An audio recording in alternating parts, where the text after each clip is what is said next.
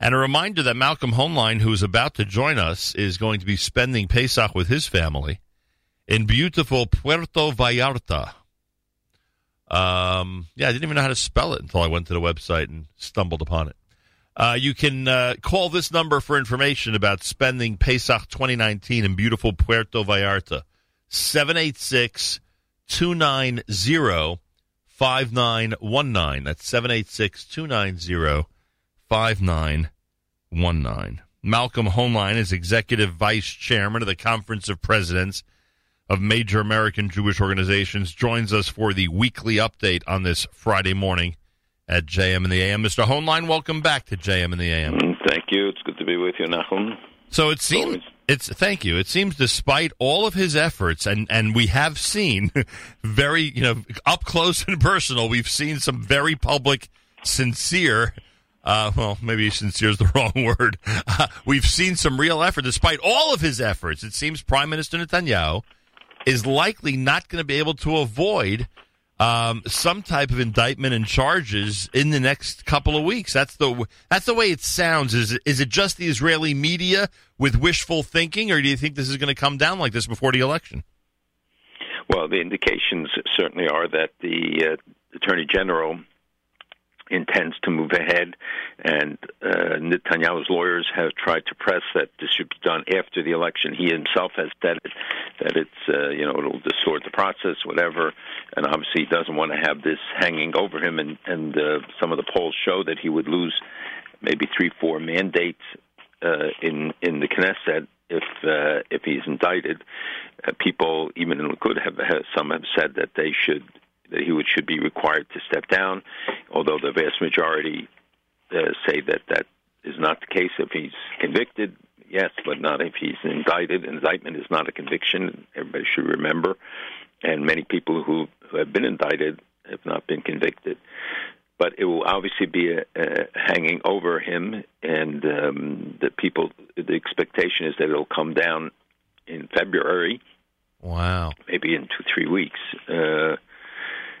So it's another factor in what has otherwise not been a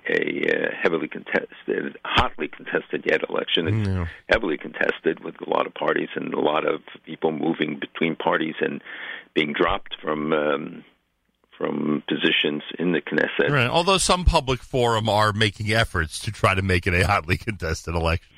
Yes, exactly. Including the New York Times. You saw that the Ethiopian Jewish community, I hope that was politically correct the way I put that, are being represented with their own party now in the Knesset, or not in the Knesset, their own party in the election process? Yes, so they have members, and the Gussi in fact, has been a long-term member and is chairman of the Immigration, I think, in Aliyah Klita Committee. There are others who are in the Knesset and occupying other positions.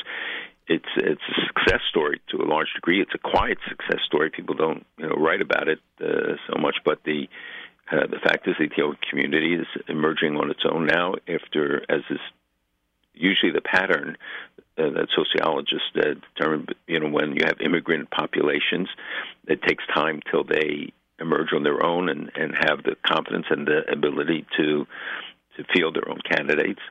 But there are many who have achieved a lot, and it'll be interesting to see whether they sustain it as an independent party or do they merge around amongst these parties. And you'll hear a lot about because any time any two people are seen in a talk about them merging their parties or working together. This may not be really for now because there's so many news items we have to get to, but you did mention them. So someone must have done an analysis on the ones regarding the electoral process. The Ethiopian is, frankly, from this vantage point, I always thought was rather significant. But if you ask North Americans living in Israel, they'll argue that it's rather insignificant for a greater Israeli community for these many decades. And anything that determines or would be a contributing factor to when an immigrant group really succeeds electorally and when others, take so many years to really gain their footing?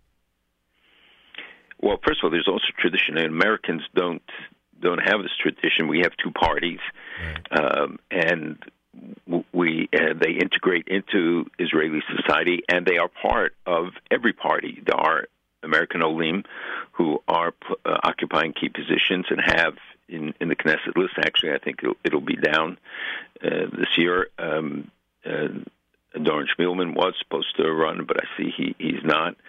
So I think it's because they don't organize as a community as do these other groups.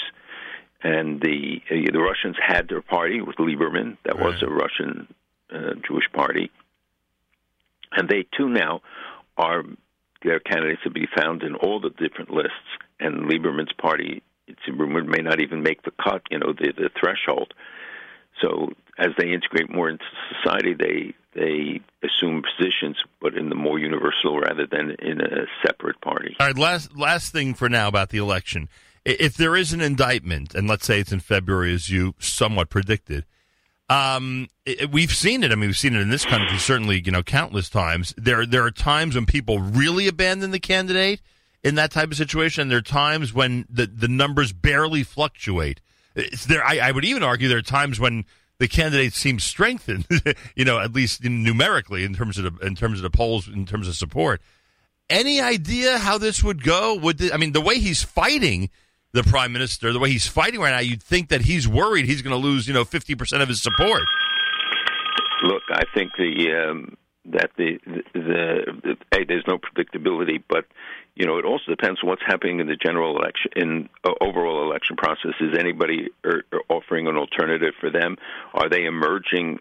Is other parties merging, and the opposition able to unite in any way that would give them put them in position to be able to be a lead party? Right now, that does not appear, and there's always the first flush. But then, once I think an indictment, the issue will be quiet until the election. They're not going to prosecute it. They're not going to, start holding additional hearings. Remember, he's been questioned so many times already. There's no clear alternative right now to Netanyahu in terms of someone being able to form a government. He's worried that if this continues the way it does and the media jumps all over it the way they will, the way we know they will, he's worried that an alternate will somehow be produced. Or the defections from his own party, and that would reduce their number. Right. Even if somebody else doesn't emerge as a candidate on their own, it's the fact that he'll have defections, and that people are tired of all these investigations and stuff, and the overly obviously that it has, and so it also depends which case he's indicted on. I don't think it's going to be about the champagne and the cigars. Yeah, it's going to be probably Bezek or, where they have a more substantive content in terms of the charges. The Attorney General is a serious guy. Mandelblit, appointed by Netanyahu, was cabinet secretary under Netanyahu. This is not in any way vengeance on his part, because he was a strong supporter of him. His integrity can't be challenged, and he's trying to manipulate this politically. What happened on Mount Hermon this past weekend? So this is a very important story, and it has a lot of ramifications. That the Iranians fired a missile from Syria towards Mount Hermon that was intercepted, and there were, of course, hundreds of people skiing there. But this is something that wasn't just an immediate response to the fact that Israel carried out additional raids into Syria, very effective ones that hit major depots where Iran had inserted weapons, large numbers of weapons, and also hit a number of the missile sites there afterwards, the SA-2, SA-3, SA-17, the more modern sites. More modern weapons, actually, and this despite some of the comments from Russia warning them, and again they issued another warning saying against these arbitrary strikes, as they called it. They're anything but arbitrary, and there's a lot of speculation about why did Iran fire it. And there are people who link it to the Quds brigades, that he had been the day before 40-kilometer 40 kilometers of the Israeli border, Russia and Israel, that Iranian forces would all be kept 60 kilometers of the Israeli border, who has organized in Syria and is the leader for Iran and organizing with Hezbollah of things. Israel was sending a message that they are to be deterred, even with the Russian warning, after any of the supplies that are shipped by Iran to be crossed. They're getting more and more sophisticated pictures at the airport of a plan to add precision guidance systems to the missiles they already have. That is no longer functioning according to the reports. So the Israel's strikes were very effective and well publicized. And well publicized. Send a message to the Iranians, but also that there's a belief in leadership don't know the true extent of the damage that is being done. Because it seems to be a new innovation in the Israeli approach. They don't issue statements saying it, but voices say, well, it's for the political season, and Netanyahu is issuing it. But as Gabe made the statement about the 2,000 bombs that they dropped, skeptical voices will say, well, he did it because he's trying to establish his own bonus. By the way, the reports also that the Russians had given advance about the sites that are going to be struck, because Israel at the sites if they happen to be present there. So there's so much speculation and there's so many rumors and it was all done. There's always and it's all the westward rockets were all done with. I mean, the question is to the average guy like me, would like you to believe they are. But I would assume Iran did with it. My question is it the same with Syria? Would Syria prefer they remain? So it's again a complicated Damascus and Lebanon. They've built thousands and thousands of population with Shiites. They are converting Shiite Sunnis to win them over. And they are trying. They have weapon depots, and they are not only claiming the role, but they're changing. So Iran's involvement is factually established, and the role that they played in supporting like Hezbollah. It's come out that Iran is spending about $7 billion in the region on supporting of terrorist groups, and $4 billion in Syria, $1 billion in Lebanon, $70 million with Islamic Jihad, $50 million with Hamas, hundreds of millions for the Shiite militia in Iraq. And by the way, the target I believe the next target is the West Bank, which they want to create as a fourth front, with Hezbollah, with Hamas, Hezbollah, Syria. And the West Bank would be a fourth front against Israel. And the bases that they're building have two purposes.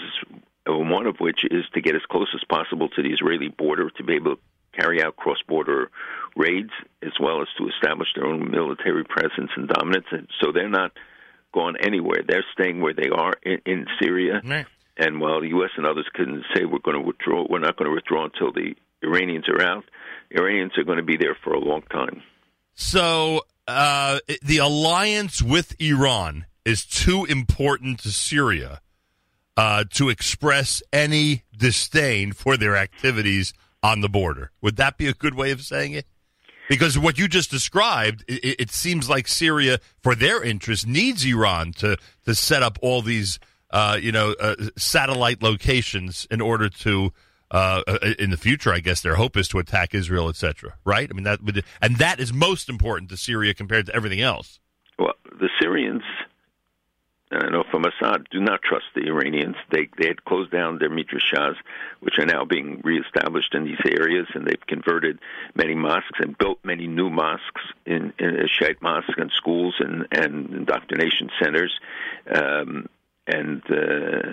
so. That's one factor. Second, he is focused on the battle and trying to take over as much of Syria as possible. And in that regard, Iran is an ally for Assad and the Syrian forces. Russia can't be comfortable with the idea of Iran establishing itself in this way and taking over greater and greater swaths of area. But again, it serves their purposes. They don't have the troops on the ground, and the real bottom line is that Iran gets away with it. Right. Look at the announcements by Ali Akbar Salehi this week, the head of their nuclear program, where he acknowledges publicly that they did not destroy their nuclear production infrastructure, that he says it was photoshopped and that they didn't pour cement into it, but more importantly is that they bought replacement parts knowing that they were going to reestablish it, and they were just doing this to put the pressure on to get the JCPOA done. Now, is he manipulating and lying? It's very possible. Oh, because, again, he also wants to say certain things to his people, right? That is true, but this is a pretty blatant thing when it comes from somebody who's the head of the nuclear program, and Israel has its own strategies in this area. Remember that Israel has to be concerned about the precision units, for instance, for the missiles, because their electricity sites, their water desalination, all of these things are ultimately vulnerable.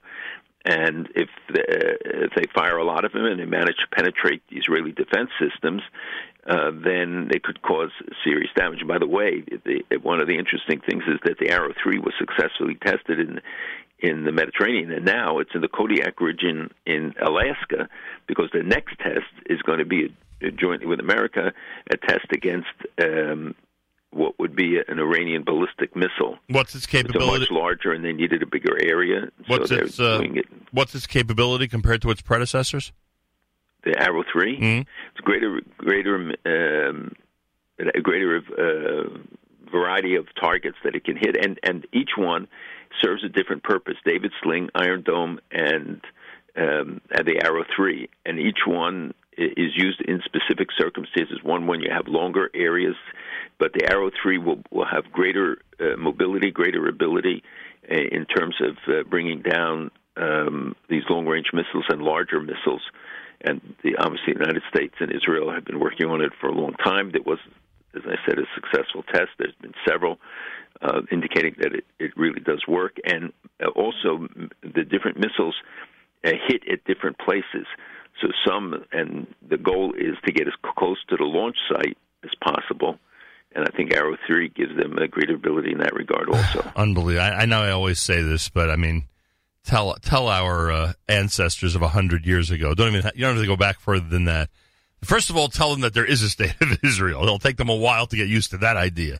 And then tell them that Israel has the capability that it has. Just unbelievable. It's America's one and only Jewish Moments in the Morning radio program, heard on listener-sponsored digital radio around the world on the web at NachumSegal.com, on the Nachum Segal Network, and, of course, on the beloved NSN app. We're off to Atlanta. The broadcasts start Monday morning at the Young Israel of Toco Hills as the NFL and the U.S. focus on Atlanta for a game taking place a week from Sunday. We'll be there focused on the wonderful Jewish communities of the Southeast, with a big thank you to the American Committee for Shaare Zedek Medical Center in Jerusalem and the Orthodox Union. Make sure to be tuned in all week long. Bad week for us anti-BDSers, huh, Malcolm? Well, it's a bad week in some respects, and especially what's happened in Ireland, where they passed this legislation. We don't know yet if it'll be implemented, but certainly the fact that it passed both houses, and it would impose even criminal sanctions for people who trade or do business with the West Bank, and it also puts Irish companies now in jeopardy. Wow. For violating American law if they in fact comply with it. So it's these are complicated. We've also seen around the country more and more initiatives on the BDS front, and the fact that the revelations that the EU, the European Union, gave $5.7 million last year to pro-BDS non-governmental organizations, NGOs, and that's in addition to what the individual states have given. Germany and others are being implicated publicly now in funding to organizations that have advocated the BDS movement. And then we also saw a member of Congress publicly associating with it and supporting it. we had a meeting this week of most of the organizations who are working on this front, and that we convened, and this is in advance of what we think will be a major event in March, where we will have all the organizations. This was really a planning session, but what we heard in terms of the reports from around the country, what goes on campuses like NYU and Columbia, the hostile atmosphere, the inability of Jewish students to wear Jewish symbols publicly, the administration's not standing up to defend the rights, that a student can be told at NYU that by a teacher not to take the course because the Arab students don't feel safe having a Zionist in the room, and that the administrations don't act against these kind of activities and actions. Just imagine if a person of another faith or something had been subjected to these things. So we have lawyers, we're suing, we're doing all that we can to protect the rights of Jewish students, but it's a massive undertaking, and it's only going to be successful when we have a unified effort. The truth is we beat BDS on most campuses, or the students there do, and administrations don't implement it. But the fact that we're seeing increased hostility, I was in San Francisco this week to speak, and I met parents who told us that their kids had to leave the campuses they were where they were going to school, and they moved back because of the hostility that they encountered. And yet we're involved in a massive lawsuit against the San Francisco State University, we meaning the Jewish community, the Jewish students, against the inhibition against and the riots that took place against the speakers, Michael Oren, Sharansky, others who came there to speak. And the university's response was far from adequate. In fact, was supportive of those activities and denigrated the rights of Jewish students. And we should give a shout-out to Winton Thermdis, the law firm that has already spent millions of dollars pro bono work to in this case, which hopefully will come to some fruition in the coming months. Most of the people listening, I don't think, understand how severe a situation it is. You know what? I don't. As much as I follow it every day, and that we fight it on every level. When I sat there and listened to the reports from all the organizations who were sitting around the table, hearing the tremendous amount of activity and positive activity, and we hope to be able to, coordinate it better so that we can maximize the use of the resources that are available. But when you hear it and the firsthand testimonies of students and what they're encountering, and the increased number of incidents and the intensity, and now the movement out off the campus by BDS with a focus on city councils around the United States and elsewhere. This is stuff that we saw in Europe. And I keep saying that we always should watch what happens in Europe because it's a barometer for what's going to happen here next. And that is true. We see it now in the political realm, and we see it in this effort to move BDS against companies. Airbnb still being a case, and I hope everybody has written them and told them that they're not going to do business. And now Airbnb is going after other areas. They said in Georgia, the country Georgia, South Ossetia. But it still has nothing to do with the problem with what they've done, delisting just a couple hundred places in Judea and Samaria. But they didn't do it against the Arabs. In these other areas, they're just stopping to do business with anybody. The discriminatory nature of what they've done in Yehuda and Shomron and regarding it's not Israel itself. They continue to do business, but it is a purely discriminatory measure. And they have to continue to feel the pressure and the heat from the community, and hopefully there will be other remedies, and that they will be found to be in violation, in support essentially of the anti-boycott, in violation of the anti-boycott laws that we have here in the United States. On the state level, who was it? Was it Arkansas? I forget already who was hiding. I don't know if hiding behind is the right expression, but who had said it was a First Amendment issue. I think there was a case in Texas. Was Texas? They had a case in Texas, but the attorney generals and others have come out very strongly, and there can be an application. BDS legislation is not intended to stop individuals from their right to be able to say things. BDS, and that's why it's not a free speech issue, which is the way that the opponents now are trying to fight it. And some of those, including certain members of Congress, have spoken against the legislation in Congress, even though it was changed to address that concern. This is not about individuals' rights. This is about boycotting businesses. This is about the BDS movement, which is the one that is really violating the rights of people, denying Jews the status of others, fomenting anti-Semitism, and has to be fought with every ounce of energy, because it sets a precedent, because it finds itself in a world that is too indifferent and too complacent about a lot of these concerns. Right, but if it ever did go to this Supreme Court as a free speech issue, you'd have to admit you'd be nervous. And the cases that have been brought so far, just this week, the legislation was upheld. And that may have been in Arkansas. I don't remember. Yeah, I think it was. Which state it was. But again, I say, if BDS on the state level goes to the Supreme Court of this country as a free speech issue, there's plenty to be worried about, even with all the precedents. Am I right? Or well, you never know how a court case goes, but I think the present court probably would uphold the rights of states to enact legislation against the boycott, against the discriminatory measures. Again, right. there are no guarantees, but I think it would. And the courts so far have been more or less supportive of it. When Ambassador Friedman says that the peace plan will be out in April, I assume he means after the election, right? Says it specifically like that, so that it will not interfere with the election, right? Yeah, it would be dead on delivery if it comes now, because it'll become a political football. The fact is that the Palestinians already have said that they're not, before they even heard anything, they already announced that they're not going to participate, and so it's going to be an uphill battle once it does come out. The new international airport is open in the southern part of Israel?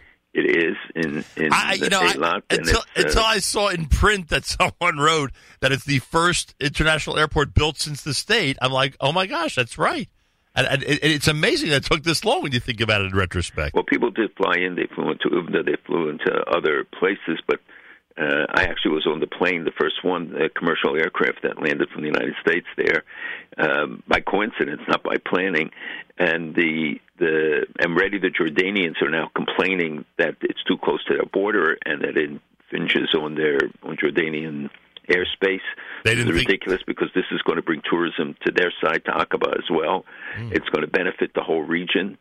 But as you know, there are forces in Jordan that have been refused to reconcile with Israel and continue to promote hostility there. And now they've found this as a new cause. But the opening took place officially this week, and it's meant to and because tourism to Eilat has increased a lot, there'll be direct flights from Europe, especially to Eilat. So it is a very positive development, especially for tourism and business there. Tell me about Israel's relationship with Chad. So Chad is a Muslim-majority country, which is the special significance, and they announced the resumption of diplomatic relations. The Prime Minister went to visit. This is his fourth visit in Africa in 2 years. And it shows the tremendous interest and the growing interest in establishing ties, benefiting from Israeli technology, know-how, and services. And despite the pressures brought by Iran, Turkey, and others, and who are very active in Africa, and both in fomenting terrorism and supporting terrorist organizations, but also in exploiting them economically and trying to establish a presence for political and other purposes. The fact is that more and more African leaders are visiting Israel, wanting to establish relations. Some even have abstained on UN resolutions, or will be paying an official visit to two of the African countries in our annual mission next month. And I assume you've never done that before. Am I right? We have it into South Africa, but that was has a large Jewish community, significant community. We also Morocco and Egypt are part of Africa, but sub-Saharan Africa not to these areas. Unbelievable. That's pretty significant. I'm sure you know which countries. It's a public information yet that you're going to be going to, or not? Well, we have notified the members of the conference. Right, but it's nothing we haven't put in the papers yet. Right, you would not discuss it publicly yet. Not yet. Where am I here? Oh, Mali. Tell me about Mali and the visit of the Prime Minister, which is upcoming to Israel. Well, again, it's another further step in this direction, and one of the goals is that Israel has been put up for a associate membership in the African Union. They were thrown out, and there are a number of countries that have announced that they would support it, and there are more and more countries that have Israeli diplomatic presences. And so each of these countries is, and remember that they're subjected to heavy lobbying against this, and when a country, especially those with significant Muslim populations or dominant Muslim populations, it has even more importance. But there was a period before the 6-Day War when African countries were very close to Israel and benefited greatly from Israeli aid projects, which continued even after they broke relations with Israel. They were induced by the pot of oily gold at the end of the rainbow that never materialized for them. And they all say that they have so much to gain because Israeli technology is so relevant to them, to their needs, whether it's in agricultural areas, hydroponics, so many medical areas and Israel has aid projects in many African countries. People don't know they are very active in helping develop the agricultural, getting clean water, fundamentals, let alone in education and health areas. A reminder, Rabbi Yudin is going to be joining us from Israel, always extra special when he addresses us on a Friday Erev Shabbos from the Holy Land. That is coming up. Malcolm, I cannot wrap up this conversation without speaking about the tunnels up north. I am confused regarding UNIFIL, Israeli permission to see and have UNIFIL inspect those tunnels. And I thought last week we said that now we know about all the tunnels. It seems based on the news that there might be more. Yeah, so God willing, we'll also broadcast next week from Israel. All right. So we'll have an updated first-hand picture of some of these things. But yes. So you're absolutely right. The 6 tunnels that are known to have penetrated into Israel have been sealed and explosives and liquid cement poured into them so that they can't be used. There are an additional number of tunnels, maybe 5, 6, that were dug, but they haven't crossed the border into Israel. So there's no action being taken against them. Israel's monitoring them, and they believe that some of these tunnels were begun 10 years ago. They're very sophisticated, very intense amount of effort and money put into it. At a time when, again, diverting money from the people and the needs of the population. And the UNIFIL and UN troops have been barred by the Lebanese government from getting access to the tunnel. Israel is pressing them to take at least a limited role. By and large, they do very little and nothing. And those who have been up north, you can watch the camp and you see, little trucks moving around, but hardly any outside maneuvers. And the infrastructure that's been built is all a violation of the UN Security Council resolution that they're supposed to be implementing. So now UNIFIL asked for permission at least to go to the tunnels, and Israel's saying that you have to at least work to prevent, identify, even if you don't take the actions necessary. And the Lebanese government has refused them, so it's come under criticism for that. But the tunnels represent, another stage in Iran's efforts in supporting different means to try and put Israelis in danger to whether it's missiles above ground or tunnels underground, and the infrastructure that they're building, which is why Israel carries out so many raids, because there are so many targets that are associated with them. And if you allow any of this to take place, if you allow them to build these factories for to implant the precision guidance systems, this would change all of Israel's interests. Israel's electricity, more than 50% comes from half a dozen sites. And they would be vulnerable even with Iron Dome and stuff if these missiles and thousands were launched from the 150,000 that are supposedly in the hands of the Iranians. So the tunnels are one of the means, and you think about how much they've invested because they have to drill through rock. It's not like Gaza where you're going through sand. And these are all very advanced with communication system, electricity, etc. Even steps drilled into the rock, into the mountains, and they go 80 meters down. People say, well, why don't they just see what they're doing? Because you don't know. And one of them began in a cement factory. How are you going to know from a cement factory which truck is going in for what? All right, next week from Israel, Bezrat Hashem. Thank you so much, Malcolm. Have a wonderful Shabbos. We'll speak again next week. There he is, Malcolm Hoenlein, Executive Vice Chairman of the Conference of Presidents of Major American Jewish Organizations, joins us Friday mornings, Erev Shabbos here at JM in the AM. And next week, as he said, he'll be in the Holy Land. He'll be in Israel, which always makes this segment extra special. So make sure to be tuned in. And